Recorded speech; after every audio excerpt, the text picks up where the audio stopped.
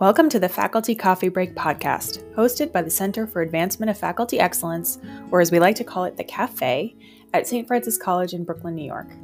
Rooted in a long history of faculty achievement and commitment to student success at St. Francis, the CAFE promotes research, innovation, and high-quality academic engagement through an evidence-based, equity-minded approach to teaching, learning, and faculty development.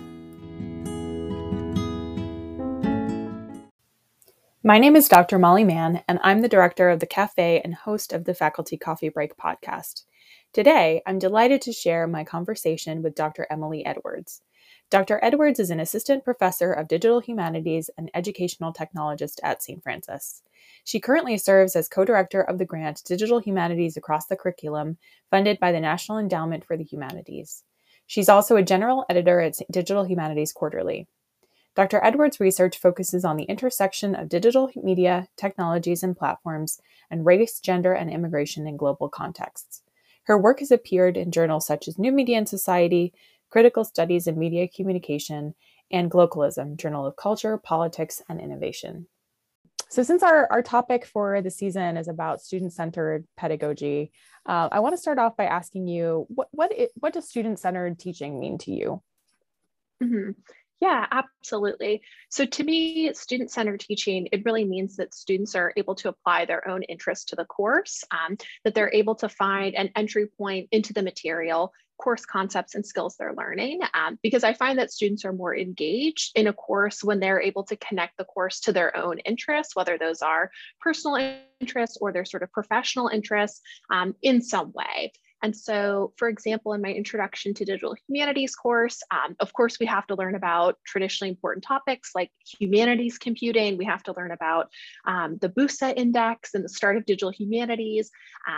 But I like to create opportunities for students to then take those course concepts that we're learning, such as data visualization or doing some humanities computing, and then apply those skills to topics that they're interested in. For example, Playboy Cardi's music, contemporary American hip hop and rap, or maybe that is looking at Marvel movies and looking at scripts and looking at, how ideologies are present in those scripts and doing sentiment analysis and crushing the numbers there.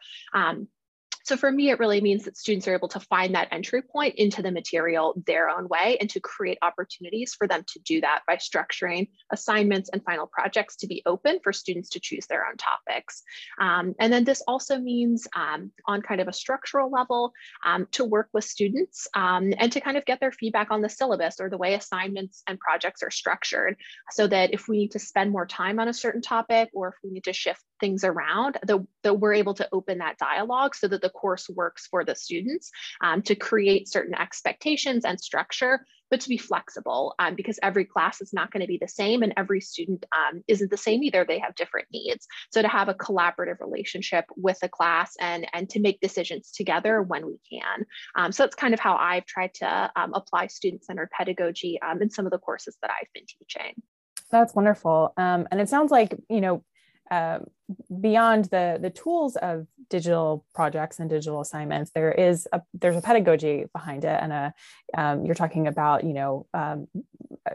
giving students access through their interests and being flexible with them. Is that a model that you think applies to a wide variety of disciplines? Is that something that can be used by faculty who are teaching different subjects? Absolutely. I think that, taking that approach, I've been really inspired by the work of Rupika Rassam and her writings about post-colonial digital humanities pedagogy. In her work, she's really, emphasized that students should see themselves as knowledge producers.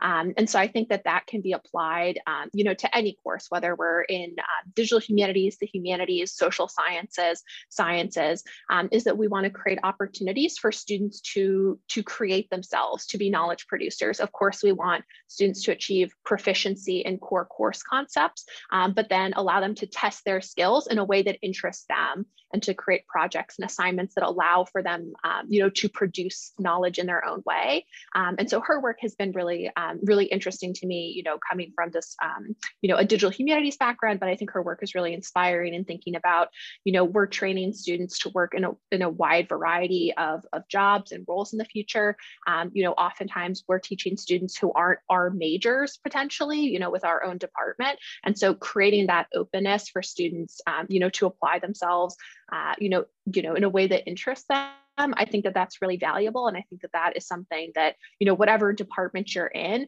that only makes students more excited, that only makes them more engaged learners.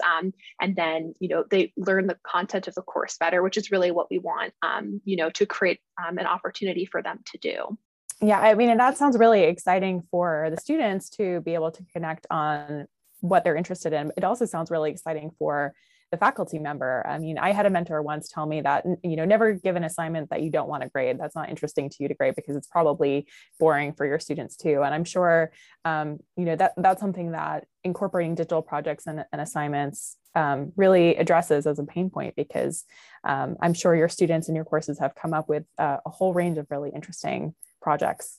Yeah, absolutely. I think that, I definitely, my favorite part of the course is often sort of at the end when students are presenting their own projects, or when students are doing project reviews. Instead of a traditional book review, they review a digital humanities project that they're interested in. And so that's just one assignment example of where, of course, we need to impose some type of structure, so students can navigate in an effective way. But then students are able to choose a digital humanities project that they're interested in, that they can review. And so instead of, everyone reviewing, the same project or, the same book or something like that, then we get to see students who are also teaching other students about materials, that they're interested in, that they can present their review of the George Floyd street art sort of map, or they can present a review of the Women's Writers Project, and sort of educate their peers as well as me, because, we don't know everything in the world as faculty. So I'm always excited when I can learn from my students when they're able to bring in something and present it to me. So I think that that really creates a more exciting, a more collaborative, and a more engaged classroom environment where students can apply their own interests, but they can also share, what they're learning, with their instructor and then with their peers as well. That sounds really fascinating. So can you take me into that and tell me more about that assignment? And I realize you can't talk about student work specifically because that's their property, but if you can talk about how you set up that assignment, how you presented it to them, and maybe just kind of general ideas of what kind of work you got back from students. Yeah, absolutely. And so I think this is a great example of taking a really sort of traditional humanities assignment, writing a critical review of something, and just opening it up for students to apply their own interests. I'm sure, in many classes, professors are assigning book reviews or having students make annotated bibliographies to really critically review a source, look at who created it, consider, who the audience is, really traditional sort of critical humanistic skills that we want students to achieve. But for this, so I take those, those core sort of grading components, that we have to have a summary, we have to discuss, the creator of the project, we have to discuss who the audience is, the materials, the methodology of the project. But then, just simply opening it up for students to go do their own research and find a digital humanities project that they would like to talk about, instead of having to review a set of 3 that I give them, that allows students to do a little bit of their own research and to find something that matches their interests. So then they're able to engage with that digital resource, whether that is a digital map, whether that's, a data visualization, whether that's looking at, global Shakespeare plays.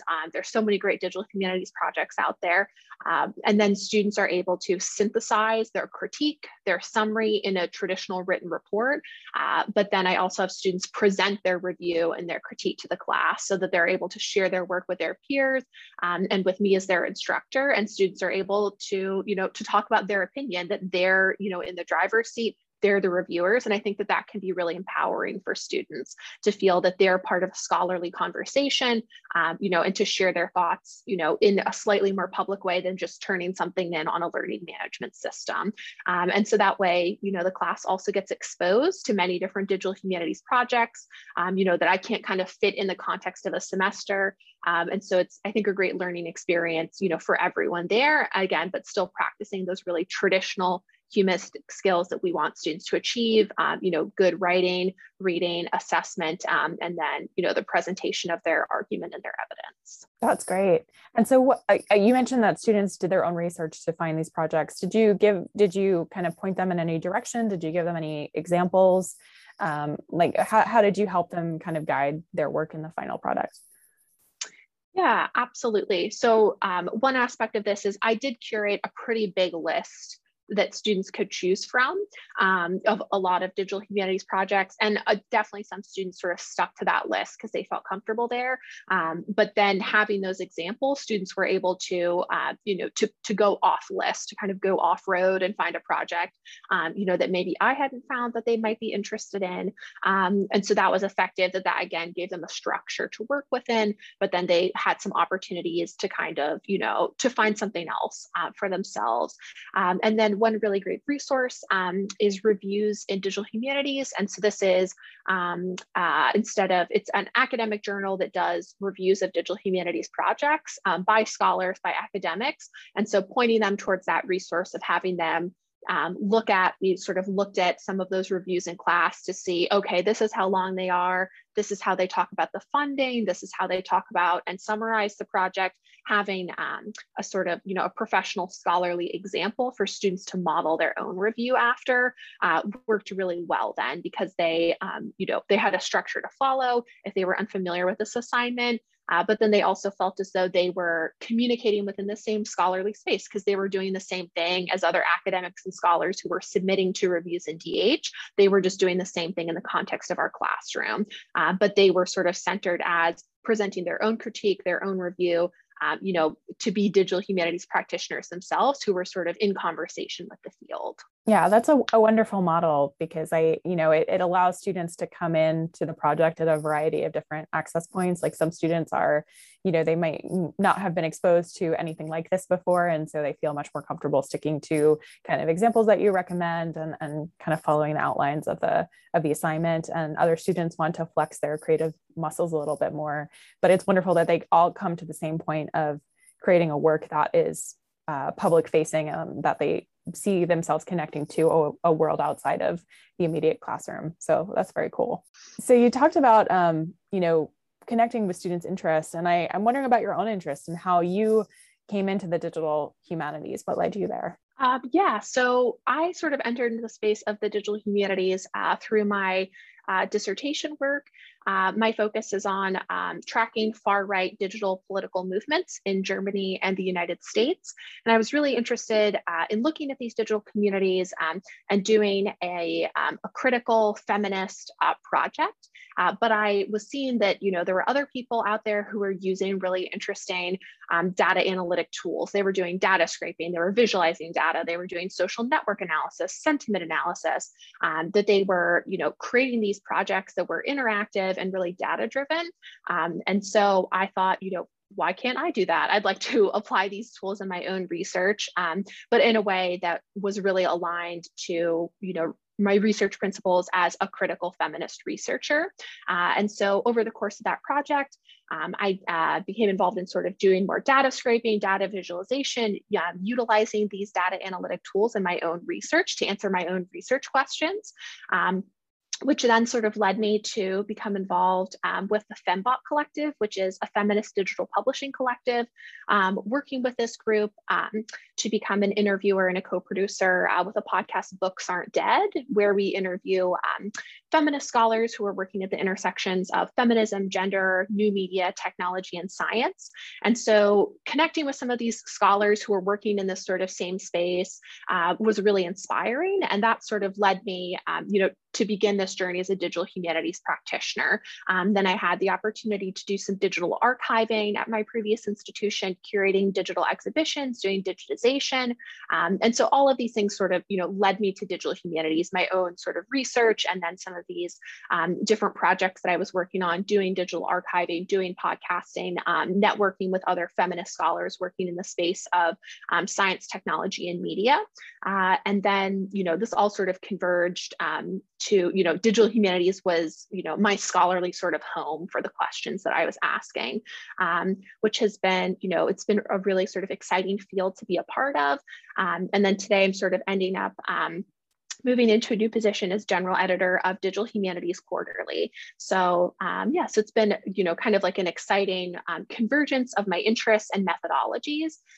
But ultimately, I come to the field of digital humanities, not as this, computer scientist, quantitative person, but as a critical feminist, interdisciplinary scholar. And so I really want to, to represent and to forward a digital humanities that's open and inclusive to students, faculty, practitioners with a wide variety of skills. The digital humanities it isn't just all big data and computational techniques, that there's a digital humanities for everyone. So that's kind of a little bit of my entry point into that space. Yeah, so this I think is a really important conversation and question. And I think before we sort of start thinking about digital assignments or projects, even before that, it's to step back, not think about the technology, but think about the goals of the course. What are the student learning outcomes? Return to that in the syllabus. What do you want students to be able to do at the end of that course?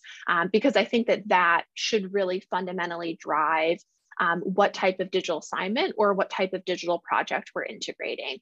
Because what might fit really well in one course, contemporary mass comm, maybe data scraping and something more sophisticated to look at, political conversations on Twitter, maybe that would fit really well in that type of course.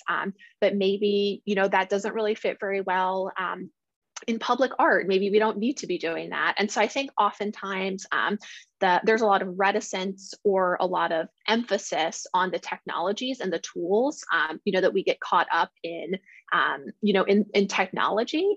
But it's really about, it's about the students and what they're learning. So I think that that's the first step. If you're a faculty member that's interested in, incorporating one more digital assignment, or you want to make, an option for a digital project at the end of your course, but you're not sure what that is, go back to those student learning outcomes and identify, well, what do you want students to be able to do? If you want students to be able to, compare and contrast different images of, women in the United States, if we're thinking about gender and art, maybe we don't have to do data visualization. We don't have to do computational text analysis. Maybe we can just have students build a website and sort of talk about, different images of women in art in a blog. And that's something that's not very, complicated. We don't have to get super sophisticated, but that's still a digital project, and students still will learn some basic kind of technical skills that will be useful for them in whatever career path they're going to. So definitely thinking about just initial projects. Just as some examples, I think integrating blogs and websites, I think that's a really easy way. Integrating podcasting as an alternative assignment, that's also something that requires a really low level of technical acumen that can be incorporated, I think, in a wide variety of courses. And then there's also, there's many different softwares like Omeka to do digital archiving. But I think, it really comes down to what are the goals that you're trying to achieve? What do you want students to be able to learn and do? And that will really guide you, hopefully, either, with the educational technologist at your institution or your own sort of research and kind of thinking about, okay, I want students to be able to present and critique images visually, or I want students to be able to look at different historical periods and compare and contrast, that those goals should sort of drive the technology that you're picking and thinking about how you structure digital assignments. Because the only difference between digital assignments and digital projects is they're digital. There's some type of technological component, but still the core of the assignment, you've already kind of mapped that out as the faculty member. It's just a matter of finding what resource kind of matches to what you want students to articulate and achieve.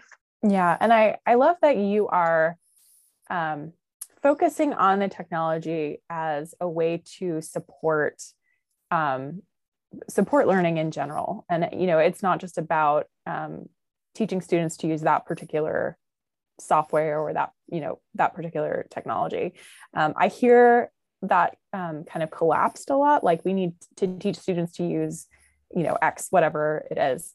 And in reality, I mean, that may be useful for the student when they graduate, and that may be a software or, a technique that they use in their career, but it also might not. Our marketplace changes so rapidly that students, the landscape of software will probably be vastly different as it was from when I graduated from college to now, but it seems like teaching students to approach a software that or a digital technique that they may be unfamiliar with, and learning how to use it and use it meaningfully adds another layer of learning to,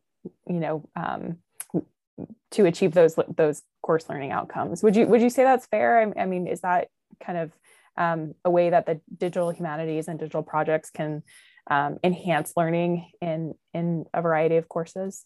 Absolutely. I think that, and I think this sort of differentiates digital humanities pedagogical approaches from just sort of integrating technology or, data tools in the classroom more broadly, is that there needs to be that component of critical humanistic inquiry, which really distinguishes the integration of digital projects, digital assignments, and technologies into our courses, is that there's that critical humanistic sort of component. And so, for example, in my course, Introduction to Digital Humanities, I don't just want students to be able to do a data visualization and just produce something. I want them to be critical about it. I want them to be data literate and data critical. It's not just about that technical aspect of producing something. It's also about thinking through these technologies meaningfully and thinking about how they enable us to communicate in different ways, how they allow us to present knowledge in different ways, and certainly within digital humanities, how they replicate historical inequalities as well, and thinking about these technologies and historicizing them and placing them in broader context. So I think definitely we want to look at technologies and tools as faculty members and really make sure that they're matched up to our content and they're matched up to our pedagogical and our ethical values, that we don't just need to integrate them for the sake of integrating them, that we really want students to think critically about how they're using and engaging with these tools. Because I think that that's ultimately more meaningful, is that students, as you said, they may forget how to use a particular software, but if students really understand what the concept of metadata is and privacy, they're going to take that knowledge with them as citizens, as consumers, as professionals later on in their life. If we are able to teach them to think critically about technology and data, that they're able to take some of those lessons, even if the technical skills may change, but those patterns and those modes of thinking, that critical humanistic inquiry, that's applicable, across your career, across multiple different contexts. So to me, that's something that's really important, and that's ultimately more valuable, in terms of longevity to the students, if we're educating students, which I think we should as whole people. Yeah, for sure. And I want to also kind of make a clear distinction or understand a clear distinction that when you're talking about digital projects, you're not just talking, or not necessarily talking about, like online education, right? You can actually be face to face with your students in a course and exploring digital tools. I think a lot of faculty felt that they got a crash course in, exploring maybe digital tools that they wouldn't otherwise have explored in March of 2020, when everything shut down for COVID and everybody was forced to move online with their classes. And maybe for some faculty that kind of gave them a bad taste in their mouth about using digital tools and being in a digital environment with students. But do you want to say more about that, about how I guess the flexibility of digital projects and the many uses beyond just being able to connect with students in a variety of locations? Absolutely. I think that that's a really great point. and, you know, as you summarized, I think like the pivot, you know, in March of 2020 towards, class on Zoom, or, you know, class on Blackboard, on Moodle, on Canvas, you know, that's where your learning environment was. I'm definitely very rough for students and faculty to have to pivot. And I do think that, you know, we do want to make a distinction, that is those, you know, having class connection, turning in assignments on a learning management system, having an online discussion board, that's not digital humanities necessarily. And that in and of itself is, I think those tools are incredible depending on, you know, what we're trying to achieve, that's not necessarily the most sort of productive way to think about incorporating digital projects and assignments into our courses.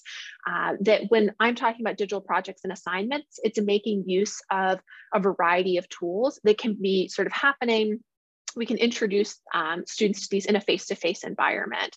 And so the distinction I would draw is, well, we might be having an online class, or we might be engaging with one another in an online environment or in a hybrid environment.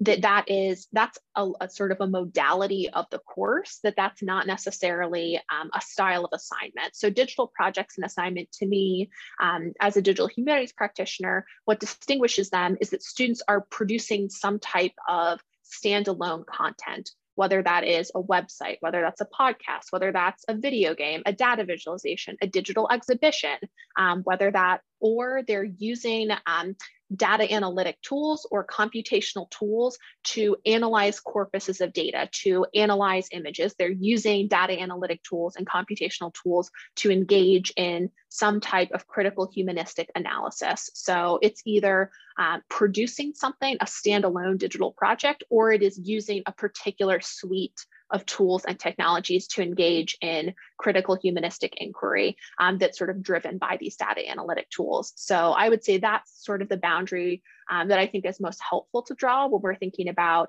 learning modality and online management, or learning management systems, and then thinking about, well, what are students actually producing? What methodologies are they deploying? So that's kind of the distinction that I would draw. And I would also say that often incorporating digital assignments and projects into our courses, it's usually more effective to introduce students to technologies when you're face-to-face with them, because you're able to, walk over to their computer, you're able to troubleshoot an error, and then even if students are producing digital projects and assignments, presenting them to their peers, to you, I think is a really amazing sort of, learning experience for the student and the class. So while digital projects and assignments can be shared with a broader digital audience, they can be uploaded to a learning management system, and that's great. I think that class component is really, really important. Absolutely. And so digital projects and assignments, we don't need to think of them as something that's sort of going to supplant traditional pedagogies or traditional ways of learning, that there's a place for, traditional sort of in-person student discussions, lecturing. There's a place for traditional pedagogies, and then also a place to sort of integrate projects, digital projects and assignments as well. And so I don't think we should, that while the introduction, to some of these things wasn't great, that, we shouldn't let that sort of color the way in which we're kind of thinking about how we may incorporate these things in the future. Yeah, I like what you said earlier about just taking one assignment and mapping it back to your learning outcomes and seeing if there's a way to use a digital tool or introduce, a digital project there. I think sometimes when we hear these things like about, incorporating digital projects or different pedagogies, I think there's a tendency to hear that as like, you need to overhaul your whole syllabus. You have to do everything differently. And what you're talking about is a much more gradual shift toward, allowing students to gain various access points throughout the semester that match their interests and that get them excited about learning through using various tools. Absolutely. I think one example is just using a digital annotation software. I know some faculty are using Perusal and Hypothesis, and then also Manifold supports collaborative digital annotation. And so that's just one example. That's not reinventing the wheel. In a lot of our classes, we do, close reading of the text. You have students pick out a passage, discuss it in groups or individually, and make notes. And just incorporating a digital annotation tool is just, taking something you're probably already doing in your course, but then allowing students to have that functionality of meeting in a digital space, of commenting on, each other's questions, and just, as you said, creating more, more points of entry for students to engage. So there's so many ways, that you can sort of think about just adding one aspect into your course and seeing if it works. And if it doesn't work, then going back and trying something else. Great. I really love that. So Emily, this has been a great conversation. There's so much here for faculty to really, either dip their toe in or really jump into incorporating digital projects. And I find that really exciting. And I like to think about all of the wonderful student projects that will come of ideas inspired by this conversation. And so I want to ask you, this is something that I'm asking all of the guests on this podcast. Do you want to talk for a minute about your favorite teaching moment, and whether it was a project or a lesson or an experience with a student? Just tell us what your highlight of your career so far has been.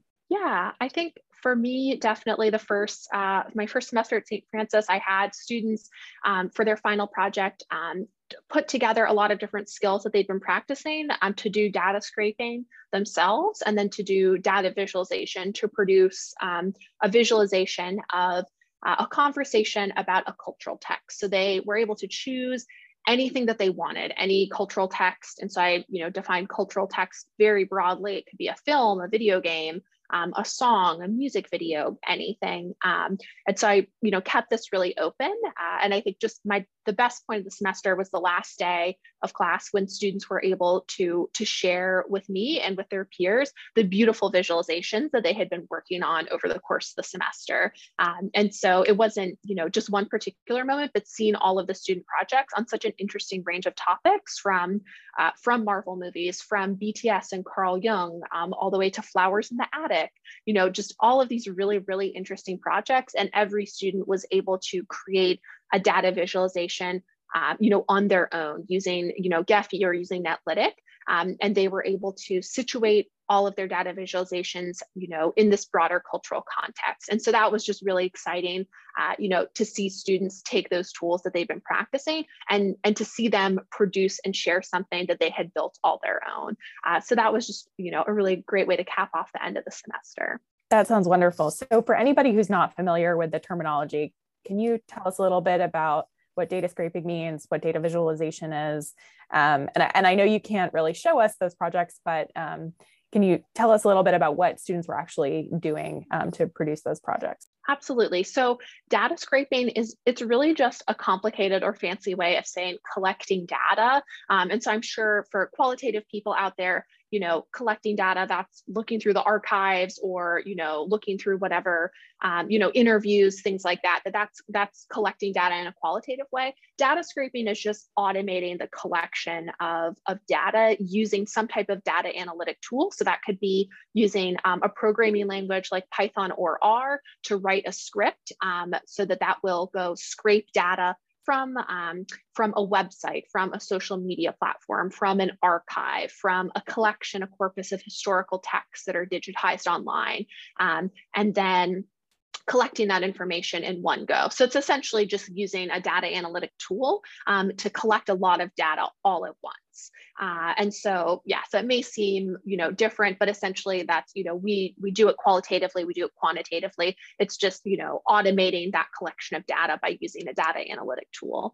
And data visualization, again, is just another fancy way of saying visualizing the data that we have in some way. And so that could be very basic. It could be making a chart on Excel of common themes that you found in interviews if you're an ethnographer, or it could be using data visualization software like Tableau or Gephi to visualize the data points. And so the data is, of course, unique to you and your research. In my case, it's usually users looking at social media conversations, looking at posts, comments, or users. So those are my kind of data points that then I visualize in some way to show connections between the users or the conversations. But data visualization, it can be, very basic.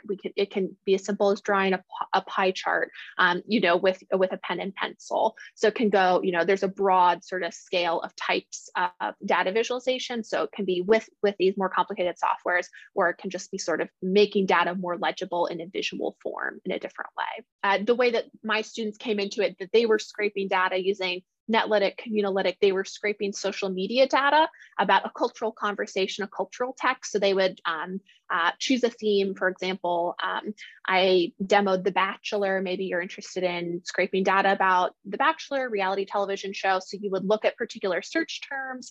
So students would pick their search terms about their cultural text, input that into Netlytic or Communilytic to automate the data scraping. They would get CSV files, and they could upload those CSV files into Gephi, which is a data visualization software, and then they could visually see who is talking about what in the conversation. So they were able to take a bird's eye view of a cultural conversation. So just really ratcheting it up, in a qualitative way, we could interview people and say, what are your thoughts on The Bachelor? Or if we're using data analytic tools and we want to get a global digital view of that conversation, then we can scrape that data, put it into Gephi, and we can see what types of themes emerge from a broader conversation about The Bachelor, about gender, about race in America, about dating and relationships. And so then students were able to latch on to their particular theme of interest, and then, of course, write a traditional research paper in addition to this data visualization and analysis. That's so wonderful. I mean, it's taking things that students are already thinking about and engaged with and allowing them to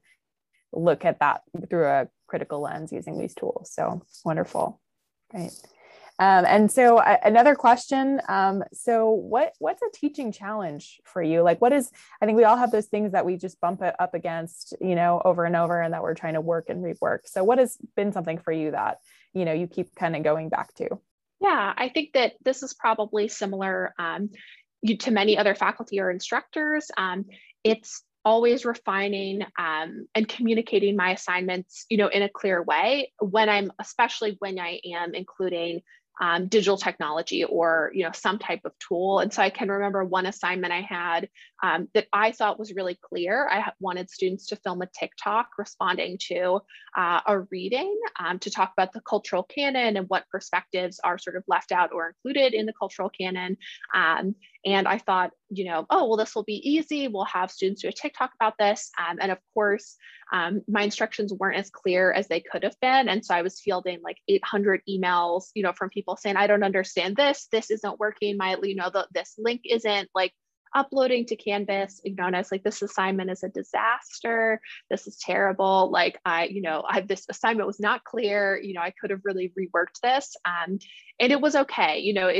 Ultimately, students did produce their TikToks, but it was a learning experience for me to kind of go back and think about, how I'm sort of formulating my assignments, especially in a hybrid course modality where there's less face-to-face time. How do I translate my instructions, and how do I translate some of my materials that I've used in, just pure face-to-face courses to adapt them to a hybrid course modality so students get the information and the instructions that they need. So I think that, just clarity, thinking about how we structure our assignments, and then also thinking about transitioning to different modalities is definitely something that I'm, working through now, and something I'll be thinking about in the future, especially as, the landscape of higher ed for sure is changing. And we're kind of thinking about new ways to connect with students that aren't just the traditional sort of, 2-3 week meeting in the classroom, but ways to connect with students and to run our courses in ways that are more hybrid. So that's something that's on my mind right now.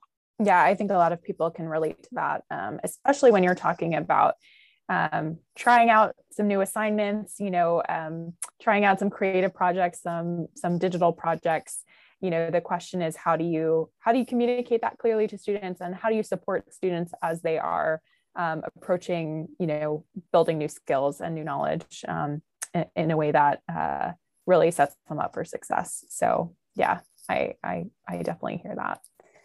Great. Well, thank you, Emily, so much. This has been such a wonderful conversation. You are such a wealth of really wonderful information. And I know St. Francis faculty are so lucky to have you as the educational technologist and a resource for them as they explore more digital projects in their classes. So thank you for talking with us today.